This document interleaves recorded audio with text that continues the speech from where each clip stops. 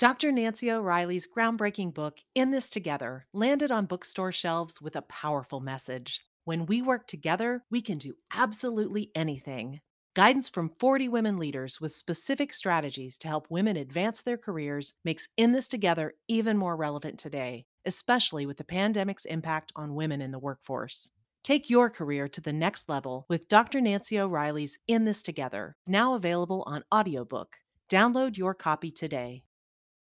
If you want to go fast, go alone. But if you want to go far, go with a group. Folks, this podcast is brought to you by the Real Leaders Impact Collaborative, our once-a-month virtual Impact CEO peer groups who meet to support each other with whatever is keeping them up at night.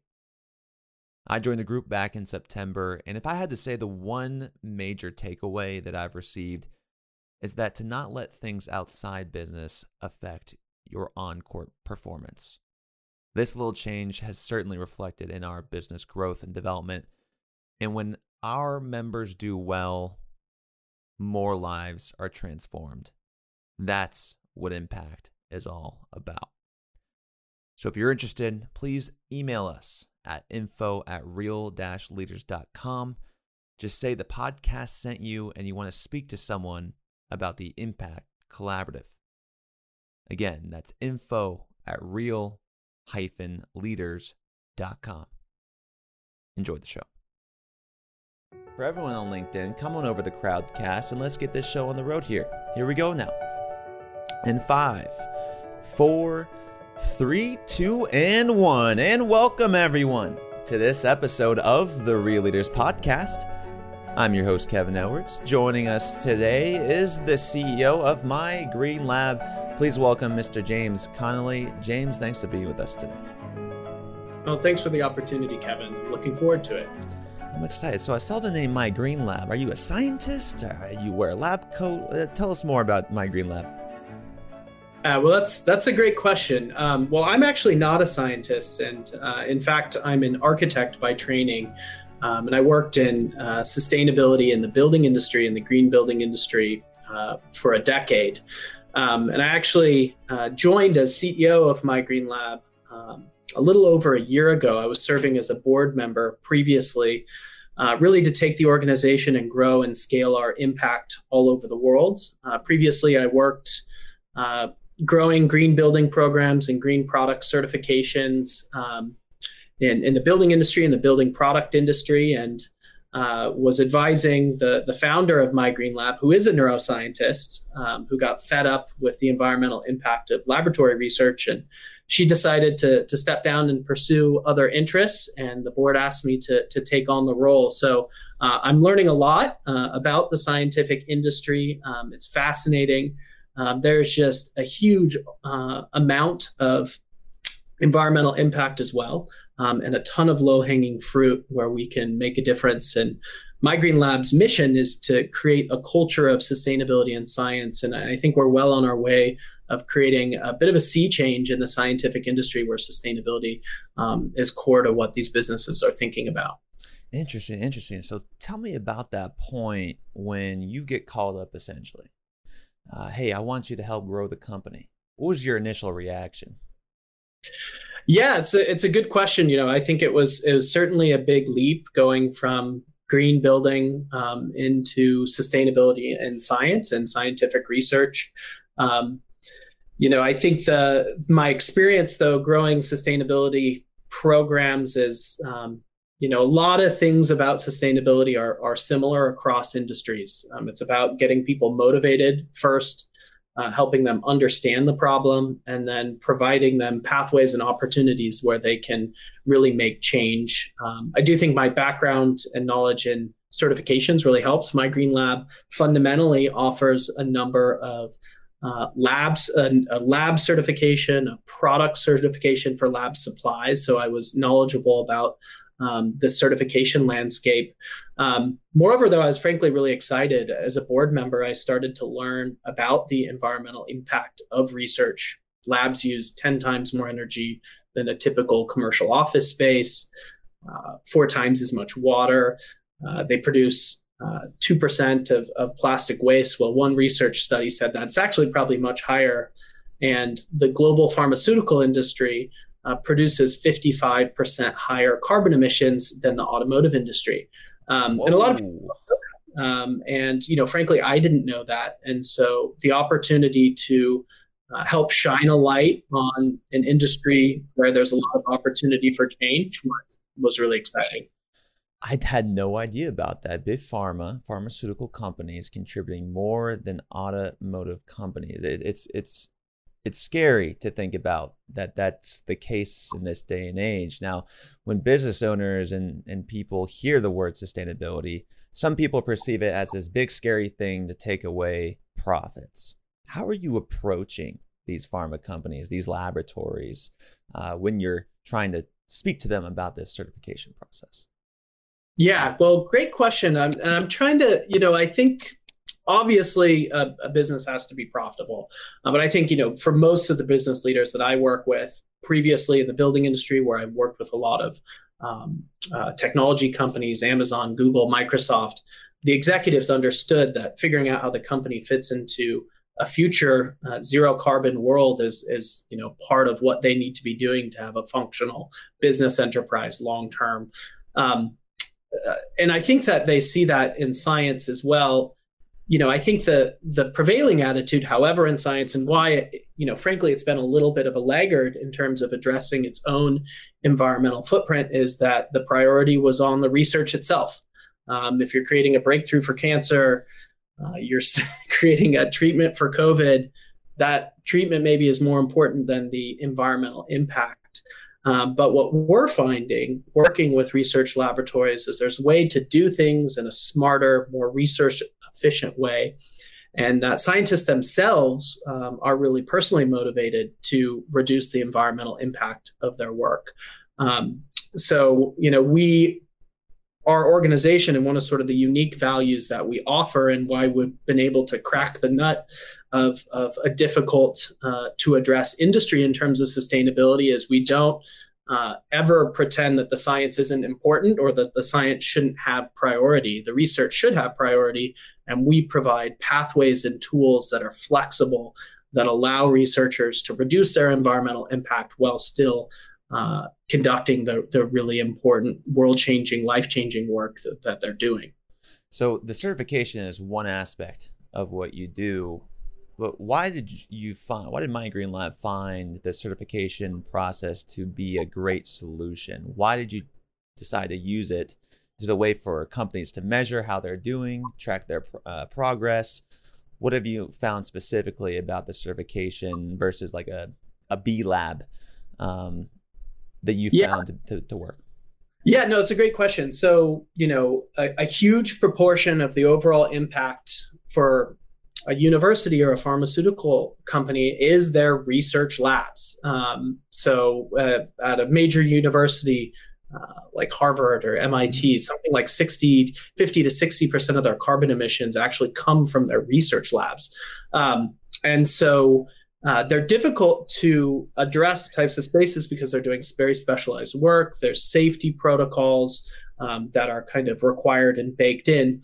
And the way to actually get at change is to engage the scientists themselves in behavior change. And there's a huge amount of low-hanging fruit, things as simple as turning the lights and the equipment off as when you leave, closing the fume hood sash, to making changes in how you're designing treatments and bringing them to market that fundamentally reduce the environmental impact of creating that treatment that people can implement. But the reason our Green Lab certification works so well is it actually engages the scientists themselves. It helps them understand the environmental impact that they're having individually as well as the organization overall. And then it provides them best practices and ways that they can drive reductions in their work. What have been some of the challenges these scientists have come across when it comes to decreasing their carbon emissions or anything that has to do with a healthier work environment? Yeah, well, I think, some of the challenges, the one we always hear is, it's highly regulated space. There's nothing we can do. And it's it's kind of interesting because we find almost invariably when we go in and we do a certification for a project, there are things that you can do even in a highly regulated environment, highly controlled environment, that you can do to reduce environmental impact. One of the big challenges that researchers also have is they're kind of constrained by the instrumentation and the products that they can buy. There's tons of single-use plastics. There's these big pieces of equipment. The two largest energy consuming being ultra-low temperature freezers, which are necessary for storing the vaccine, for example. Autoclaves, which is designed to manage and sterilize waste. So we actually launched a new certification program for laboratory products and supplies called the ACT label that allows consumers and scientists to buy products that are made in a more sustainable way or that are more efficient, so they're not constrained, or they can actually drive changes within the supply chain of the products that they're buying as well. Very interesting. Okay, so now we know a little bit more about my Green Lab. The audience is coming up to date, coming up to speed about the impact of pharma on carbon emissions. Your company helping these scientists out and understanding their role in this reduction, how they can use these safe practices. I'm really focused on your transition, actually. What was the state of My Green Lab when you took it over, and what were some of the things you've learned from a leadership perspective to how to galvanize a culture, especially when a new leader takes the reins? Yeah, well, that's a great question. First of all, I want to give a shout out, just an incredible credit to the founder of My Green Lab, Allison Paradise, who took this concept and brought it to market and demonstrated that green labs were possible, and built a community of professionals. Incredible. This organization, completely from the ground up. And so I really had the fortune and an incredible opportunity. So Allison Paradise, the founder, when she invited me to join the board, she knew the organization was at a period of transition. The board and I were working with her to set up the organization to scale, because while we were touching some labs, hundreds of labs, there's millions of labs in the world. And if we're really going to meet climate change targets, and we're really going to make a dent in this massive energy consuming, resource consuming industry, we knew the organization had to scale. So she put in place just incredible bones in terms of the programs. So I had the opportunity to kind of take those programs and then really think about how they can scale. Starting and getting something going from the beginning sometimes is a bit of a different task than scaling it.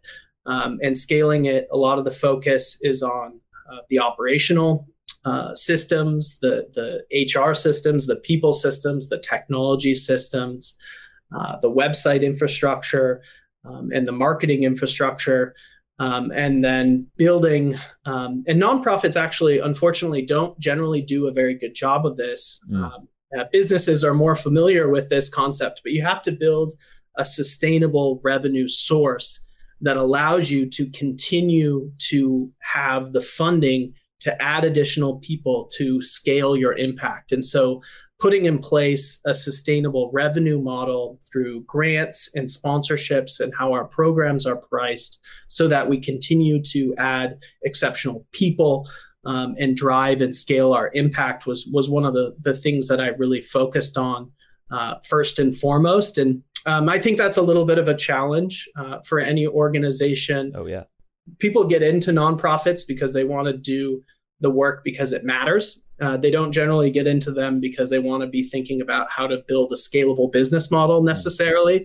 And so, making sure that everybody understood the importance and value of that, and how a sustainable financial model is going to drive greater impact for the organization long term and better achieve the mission, was kind of the biggest hurdle we had to get over as an organization. And I think we're really coming out on a positive end of that. We've added significant new team members. We went from a team of 3.5 to a team of close to 10. And Okay. we have a team retreat actually coming up here in Seattle, where we're going to cement our organizational values and really hopefully coalesce around a new vision for the organization moving forward to dramatically make a difference in this industry that we think is so important to do so for the world and for the climate and for the science industry itself. And James, it's a story I keep hearing time and time again, and it's just an inspiring one from social entrepreneurs, from you and Allison, starting with this intention. Hey, if we're going to actually take on this problem that not that many people, including someone who interviews social entrepreneurs on a daily basis, knows about the pharmaceutical waste, let's start with that intention. Let's solve that. Let's build a model, a scalable model. And as we grow and grow and grow, we solve that problem even more. And I'm curious, though, from a leadership perspective, when you have these retreats and you're trying to, let's say, you start with your values, you're trying to clarify your focus, what do you prioritize? Are you prioritizing your operations? Are you prioritizing your people with HR, your marketing? If it's a three-legged stool, which one holds the most weight to you? Yeah, I mean, well, I think that they're all important, and I think the CEO's role as, the ultimate leader of the organization is to be able to see all parts of the business and how they work together and how they work together in harmony. I would add another one to that, that's relevant to organizations like ours, which is the technical quality of our programs. The outcomes of going through our certification process, the integrity of that process, that is incredibly important to us as well. So, it's about balancing all those concerns together and then getting your people systems, your operational, financial systems, technology systems, your programs, the actual work that you're doing, and your marketing engine that's driving new interest, which is so important to a social venture, because you could have the best programs in the world, but unless you're getting out the word to the whole industry, you're not going to have the impact that you could have. You need to get those all working together through a common purpose. And one of the first things we did as an organization when I started is the board and I, as well as our stakeholder community, as well as the team, developed a new 3-year strategic plan that set out clear, measurable goals for what we're trying to achieve. We put them down on paper. We got everybody to provide input on them, and we shared it as broadly as we could with the world so that people knew what our intentions were and what we're trying to accomplish. And I think putting together that strategic plan and getting alignment between both our team and our board and our stakeholder community was really fundamental. And I think that's been a big part of what's driving what we're seeing now, which is really exponential growth of our programs. And James, I know you're a basketball guy. We talked about this a little bit before the show. We're both Hoop Fest players up in, shout out Spokane, Washington. As a basketball coach, you got to know your players.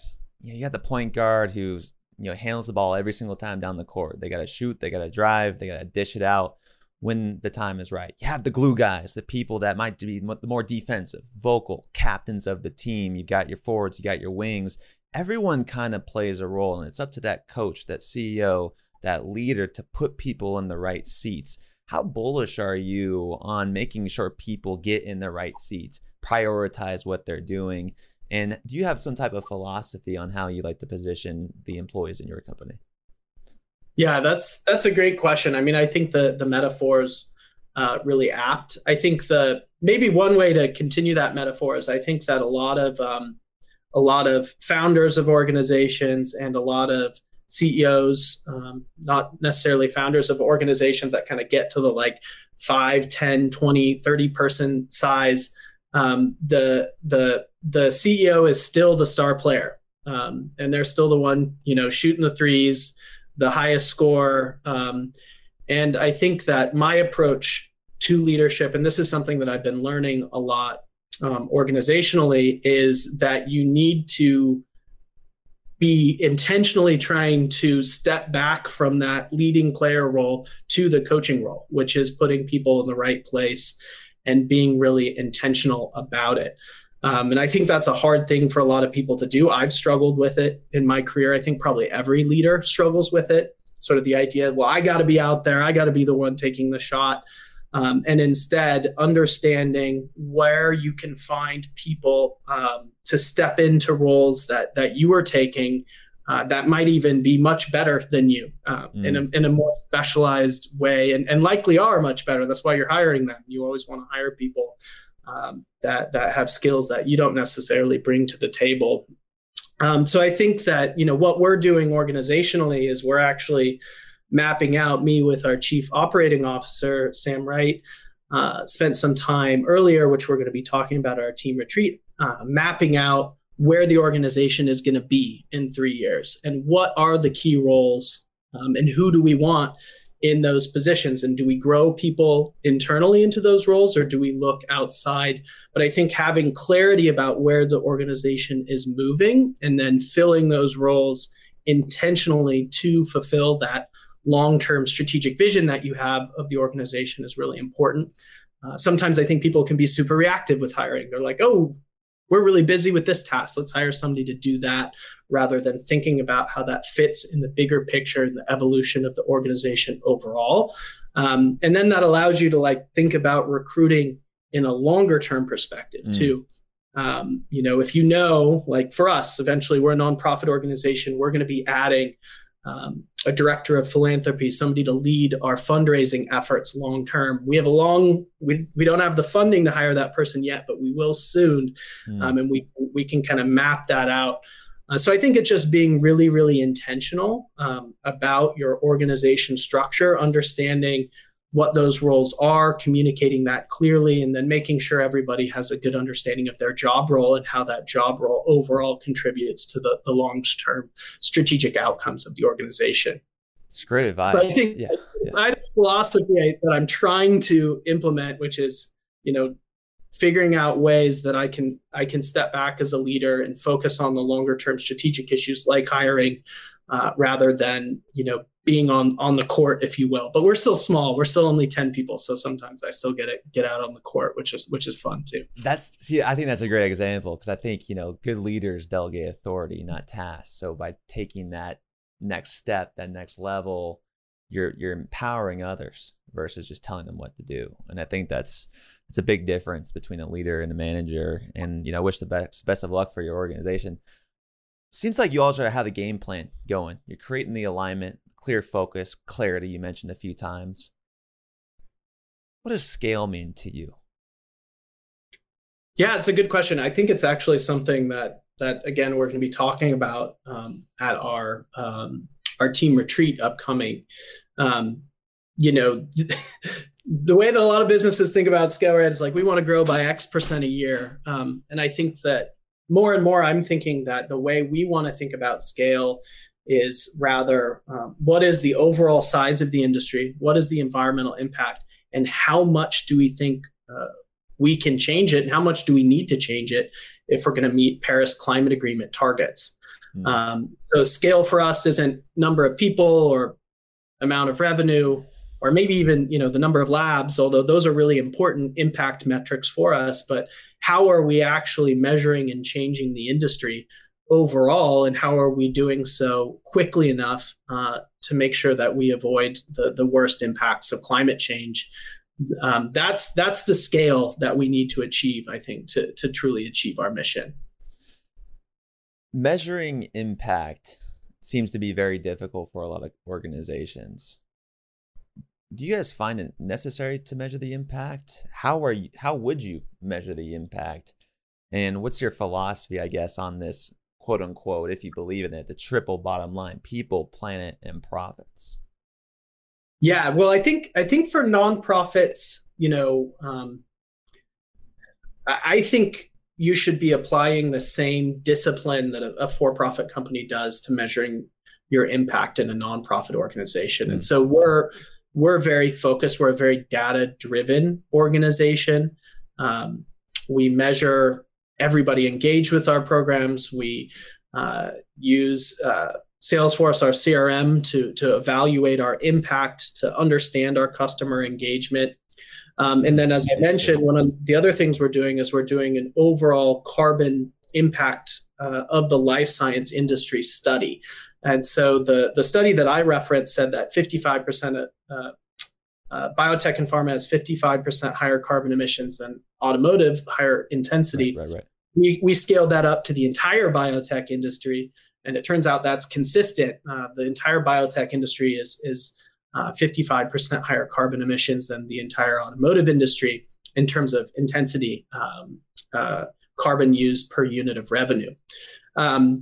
So yeah, I think that for us, we need to find ways that we're measuring impact to ensuring either companies or the industry overall can reduce their carbon impact to levels that will meet the Paris Climate Agreement. I mean, this is what we all as a global community have to be focused on. How do we get to zero carbon early enough that we avoid the worst impacts of climate change? So, that's an overarching mission and purpose for me. The biotech and pharmaceutical industry is a huge part of the footprint. And I think they're really excited and interested in changing. Trying to think in your question on triple bottom line, what we're finding is there is just a myriad of benefits to organizations to be pursuing sustainability, save energy, save water, create a healthier workspace for the people that are working for you, align with your investors' demands. And younger people want to work at companies that prioritize sustainability. So if you want to be in biotech and pharma or a top university, you want the top students, you want the top researchers, sustainability has to be core to your mission. So I think there's just such a clarity now in the industry that this is the right way to go. But people just need to know how to do it. They need to have the frameworks and tools, and that's what we provide. That's spot on. Sustainability has to be core to your mission. What about the organizations where it's not really core, where they don't really, they'll implement, let's say, energy savings. They'll go to solar, and they'll go to renewables. They'll save energy, it'll be efficient, and they'll reduce their carbon emissions. But it's not really core to who they are. It's a great thing to say, to market to people, to bring in others people. But are you finding that if companies don't go all in on sustainability, that it's much more difficult in the long run to continue to incorporate that into their values, into their people, into their products, into their services? Yeah, that's a great question. It's kind of interesting. There's actually a lot of research to show that there's long-term business value, both in profitability and share price, to companies that truly embrace sustainability. And if you look at some of the best performing companies around, sustainability is now a core part of their mission. And maybe that those companies, however, just when they do something, they do it right, including sustainability. And that's just part of the ethos of the organization. However, I would take a little bit more of a pragmatic approach. Some of these companies that we work with and I've worked with in the past, they are big behemoths. It's changing the direction of an aircraft carrier. And sometimes for us, like a Green Lab program, will start with just one interested scientist. And that interested scientist will get their lab interested, and they'll do a Green Lab certification. That'll get recognized by the leadership of that organization or by the CSR team. And then 3 years later, they have a huge program that's having a massive impact. So sometimes you just got to start where there's interest and build from there. And, in a way that could be a little bit of greenwashing. I have a friend, the former sustainability director, started their sustainability program at Alaska Airlines, that like to refer to these as random acts of greenness. And I think you can get stuck in that trap, like creating a couple green teams, slapping some solar panels on may feel good, but it needs to be a bigger strategic conversation for the organization to really realize the benefits. But sometimes it takes a few small actions to get people excited and interested. And we've seen that happen. And the mission of My Green Lab is to create a global culture of sustainability and science. So a big part of our work is engaging individuals and getting the whole company to have a culture of sustainability. So it's integrated into their core values as an organization. It's part of their strategic plan, and it's part of the culture of how they operate. And that's when you get the most benefits from sustainability, in my opinion. And that's what I've seen. And let's talk about that a little bit more. I mean, for people listening to this, that is such a difficult task to change the culture of an organization, whether it's small or big. Like you mentioned these aircraft carriers. Here's another analogy. You think about with these big behemoths, they're like battleships. And if you're going to change the culture, it's going to take a long time for them to make that turn. But if they make that turn, it's a much greater force versus a jet ski. A smaller organization, they can do a quick little pivot, make the turn, and be on that route to sustainability a little bit faster. What have been some of the best practices that you've seen, big behemoths such as these battleships, that can make these changes? Yeah, that's a great question. So, I used to work at the International Living Future Institute, which has an amazing set of programs to drive change in the building industry, as well as manufacturing industry for building products.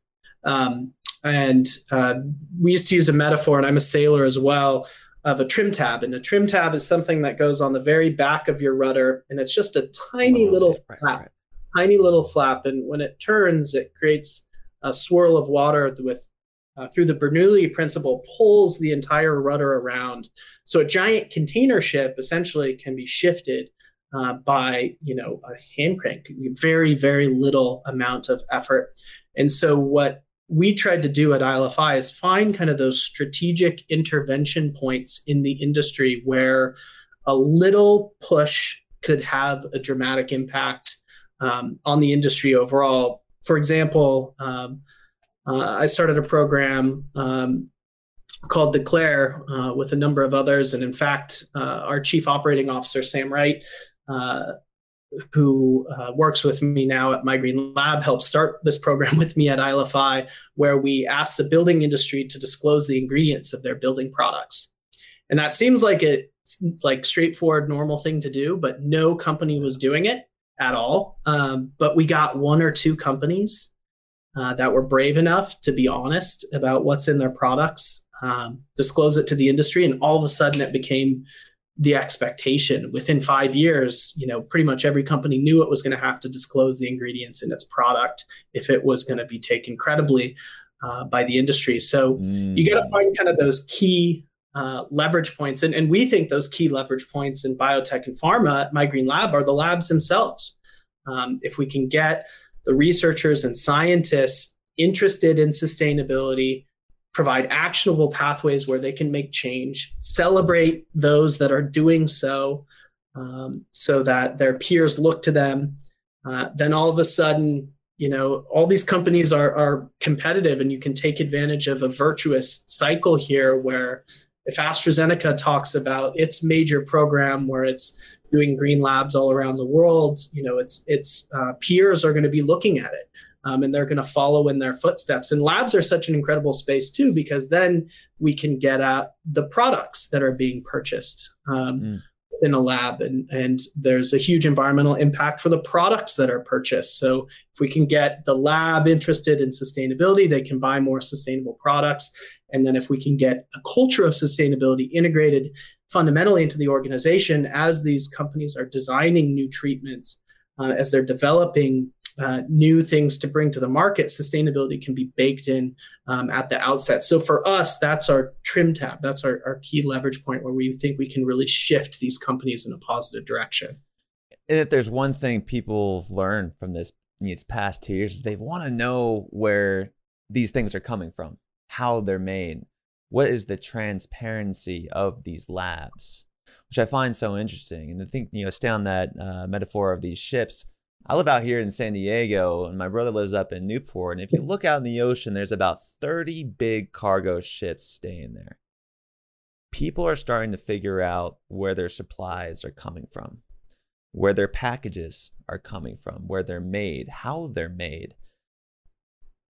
How do you see an increasing role in transparency in terms of consumer knowledge? Do you think conscious consumers and consumer knowledge are going to help shift the change of cultures in organizations, help shift the change of transparency for how products, services, buildings are made, all of the above?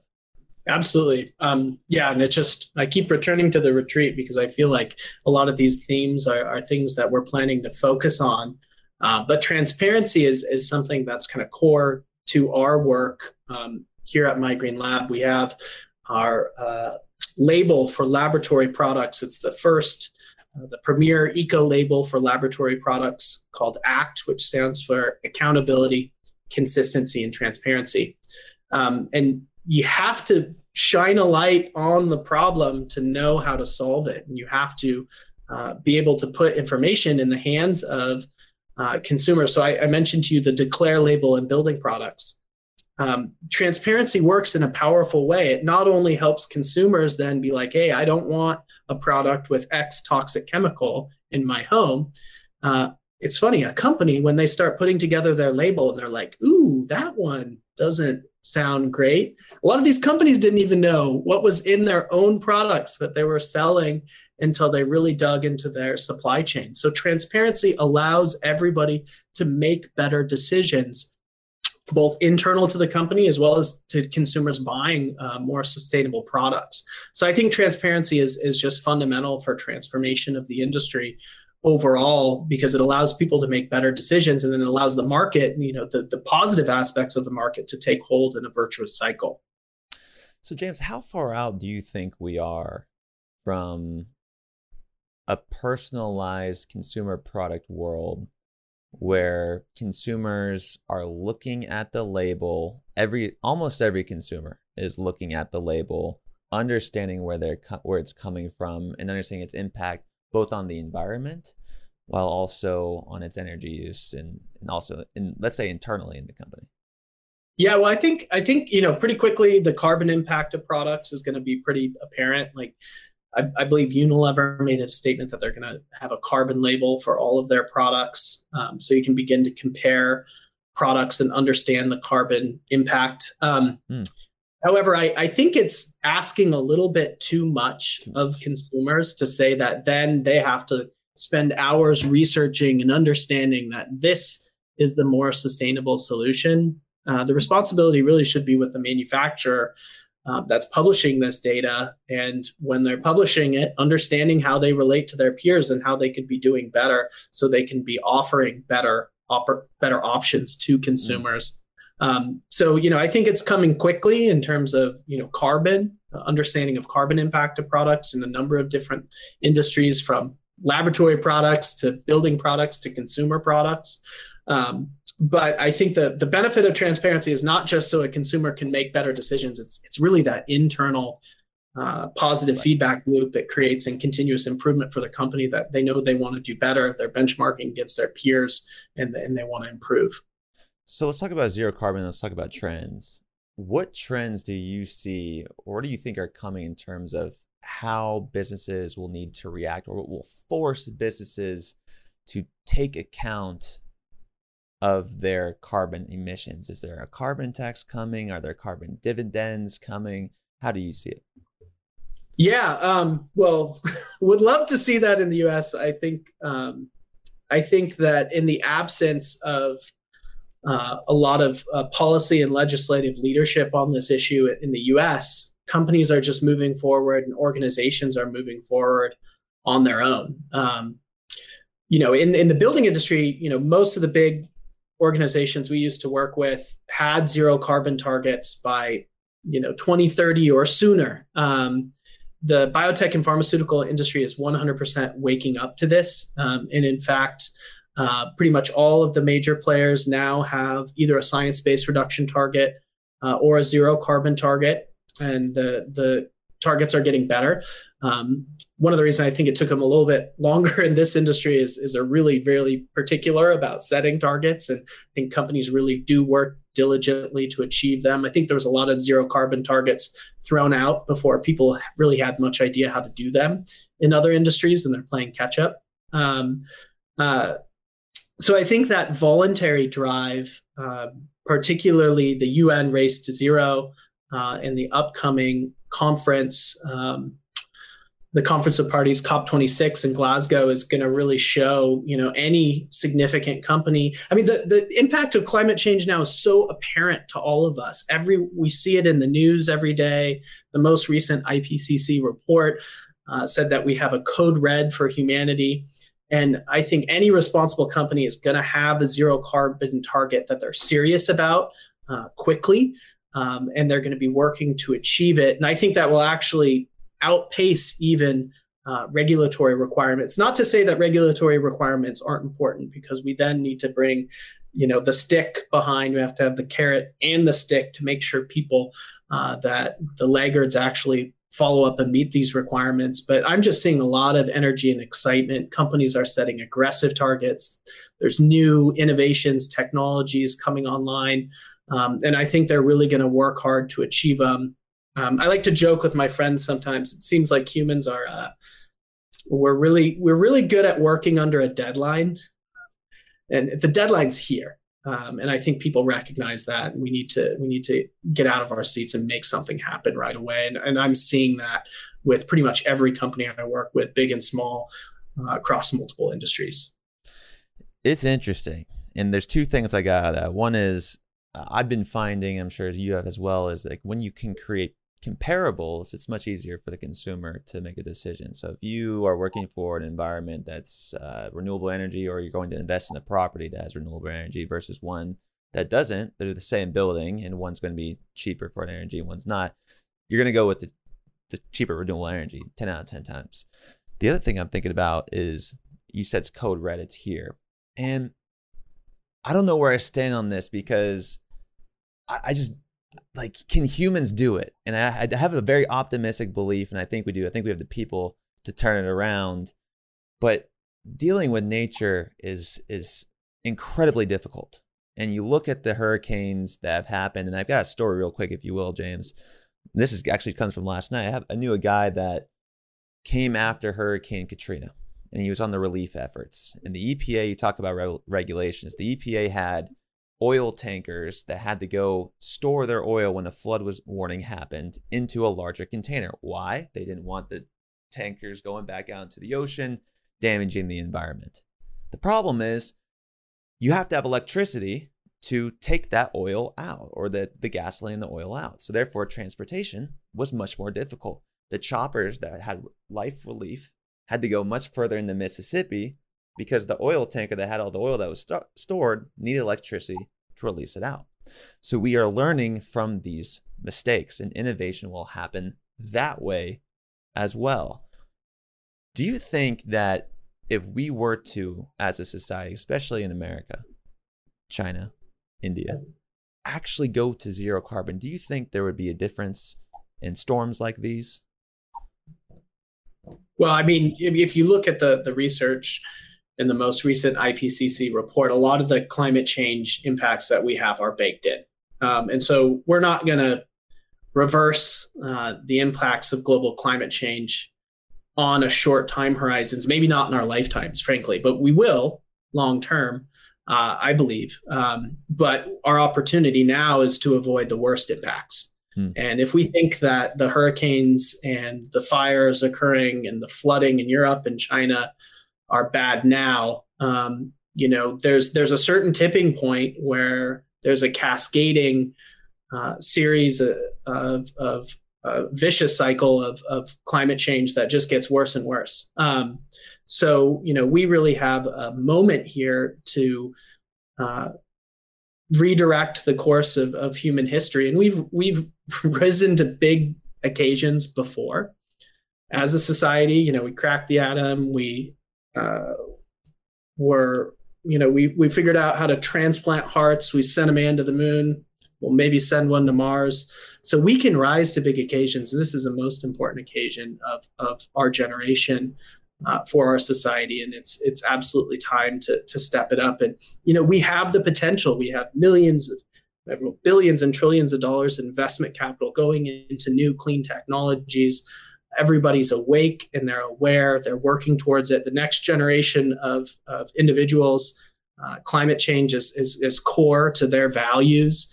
So I think we'll tackle it, but we're unfortunately going to be in for a little bit of a rough ride because things are probably going to get worse before they get better.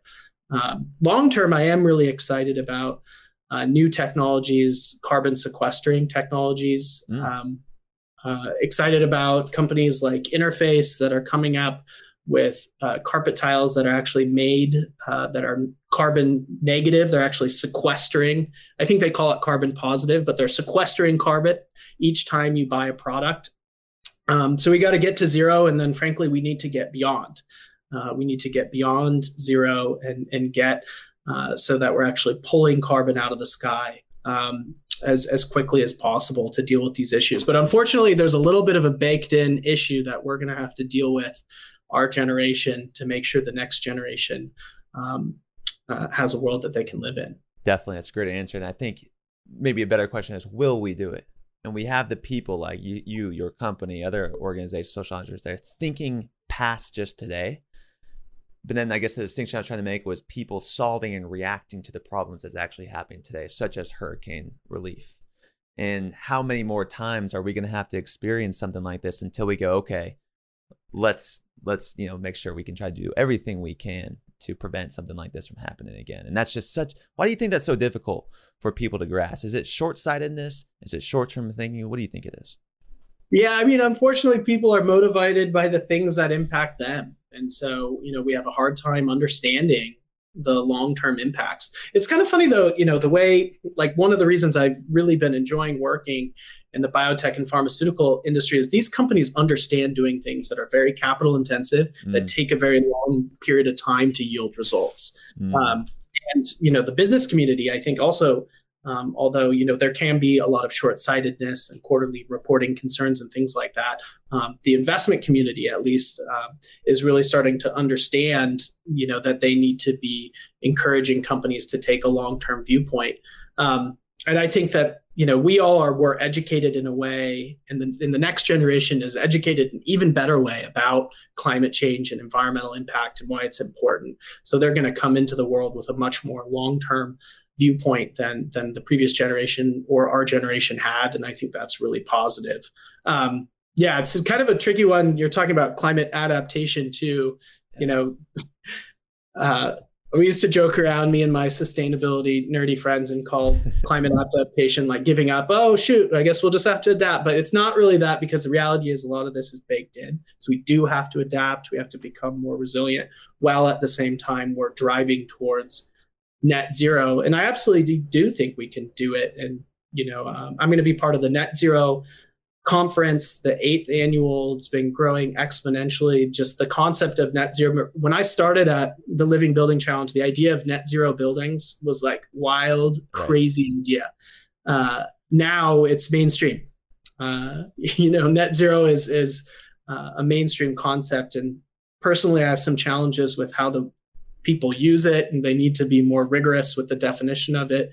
But I think we are going to achieve it. It's coming on the common lexicon. It's part of every corporate strategy now. The UN Race to Zero is pulling in huge amounts of our global economy into this effort.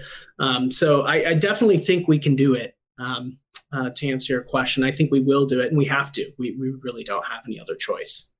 James, I think it's going to take a great deal of leadership. So let's bring this home, James Connolly. What is your definition of a real leader? Yeah, that's a great question. I think the metaphor that we were talking about before, I think is really apt for me. And it's something that I've matured as a leader, that I am working to embody more and more. You don't need to be the scorer, the one doing every single keynote, the one making every deal, convincing every person. What you really need to be as a leader is within an organization, facilitating that organization to be successful, supporting and bringing in the right players. And then, the work that we do, systemic change in an industry, your organization also needs to be supporting the movement. And it's not about you as an individual leader. It's not even about your organization. It's about the change and impact that you're able to have in the role and how you support and enable the industry and the community to change. So, I think a real leader needs to understand how to be humble and take the back seat. And that's something that I'm learning more and more, and how we facilitate, how I facilitate individuals within my organization to be successful, and then how we as an organization facilitate the organizations and partners and community that we work with to go out and create the change. That's how we're truly going to be successful long term. So I think it's certainly being the coach rather than the star player. That's what a true leader that has lasting impact. And if you look at the literature of companies that have created massive change and impact long term, and social movements as well, those are the type of leaders that you see. For James Connolly, I'm Kevin Edwards, asking you to go out there, be the coach instead of the player, support the movement, and always, folks, keep it real. Thanks, James. Thank you. And thank you, good people, for hanging on to this episode of the Real Leaders Podcast with James Connolly.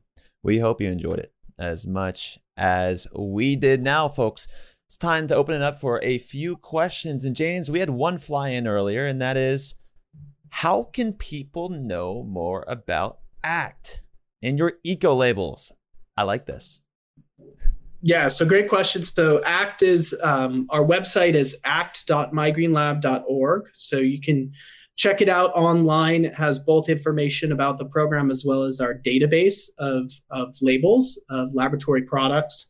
I think the approach is actually applicable to things outside of lab products. So hopefully it inspires other industries as well to evaluate and provide accountability, consistency, and transparency, so that consumers can both make the right decisions and companies can understand how to benchmark themselves appropriately. James, I don't see any other questions flying in right now, but we'll take some time. Don't all go at once, people. Don't all go at once. James, I do have one question on a leadership personal level. We're doing a similar thing. We're having a team retreat coming up here shortly as well. In Oregon, actually. So still in the Northwest. But my question is this: how are you presenting this to your team? What's your plan of action when you come into this meeting to get people on the same page? Well, it's a really good time to ask that question. It kicks off tomorrow.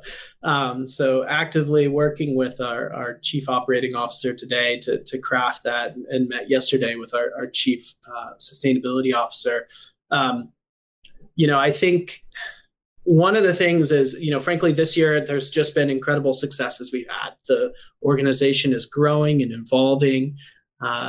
We just got named as a key outcome for the UN Race to Zero for the pharma sector. And we think that's going to spell dramatic growth. So we want to take an opportunity to see how far we've come. And then from that basis, that grounding of the confidence to see that we can do big things that maybe people didn't think you could do before, set our intentions for the next year. And one of the ways we want to do it, just as I was mentioning to you when you talk about scale, is what is the scale that we need to be at to achieve the change that we want to see in the world? How do we set our goals based upon the impact that we need to have to avert the worst impacts of climate change and these other environmental issues, although I think climate change is first and foremost in many people's minds right now. And how are we then setting truly ambitious goals to get us closer to that long-term solution that we need to be providing the industry? That's very helpful. Yeah, I like that. It's almost like a theory of change. Start at the end, work backward, or thinking at the exit point and then trying to figure out how to get there. We had another question fly in, James. And that is, who are some of the leaders you look up to who have contributed to growing social movements and organizations? Yeah, this is great. And I'm here in Seattle. One of my mentors is Dennis Hayes, who's been a friend. He's now the president of the Bullet Foundation, but previously he was the founder of Earth Day. And Earth Day, I think, really brought environmentalism onto the consciousness of the entire world in a way that nothing ever had before. And me and him used to kind of talk about what that meant for my previous work at Living Future Institute, and the things that we've discussed, I think, go into my work now at My Green Lab. But essentially, he sparked a social movement that went way beyond himself. And if you think of Earth Day, you just think of Earth Day, right? You maybe don't even know that Dennis Hayes was the founder, along with Senator Gaylord Nelson. And I think that type of leadership, creating that enduring legacy, and then Dennis went on to do other incredible things. His foundation built, or the foundation that he's the president of, built the first commercial living building, demonstrating that net zero was possible at scale, that you could do it in a way that made money. And that was my office for 5 years while I was at the Living Future Institute, and we had people fly in from all over the world, real estate developers from China, policymakers, that then took that example of a building and have applied it. And I think that building in large part sort of put net zero energy and net zero on the map in a way that no other project has. So he's certainly somebody that I look up to a great deal, and hope that I have the opportunity to even have maybe a tiny fraction of the impact that he's had on the world. Just another example of a real leader, a pioneer, now inspiring other real leaders to continue and give the gift that keeps on giving. James, where can people find more information about My Green Lab? Awesome. So you can find more information about My Green Lab just on our website, mygreenlab.org. If you're a research scientist, you're interested, please do reach out. We have great programs that anybody can get involved in. We're building a community, a global network of Green Lab ambassadors. So if you work in science or support those that work in science, it's a great program that you can get involved in. So that's a blessed place to reach out. And I would say just encourage anybody also, if they're interested in the work that I'm doing, to reach out to me personally, or they are interested in sustainability, environmental activism, and corporate sustainability, and how zero carbon is sort of transforming the space. You can always email me too. Super easy, james@mygreenlab.org. Love it. James, thank you so much for coming on the show today, and appreciate all everyone who tuned in on LinkedIn and here on Crowdcast. Folks, if you want to hear the full episode, go and hit that link in the description after you visit mygreenlab.org and subscribe to the Real Leaders Podcast. Also, folks, what would really help this show out is if you would leave a review. There's a link in there in that chat box. If you leave a review, let people know what they think and what they can expect when they land on the channel. That's it from me. Thanks for being a real leader, folks. And always, keep it real. Thanks, James. Thank you.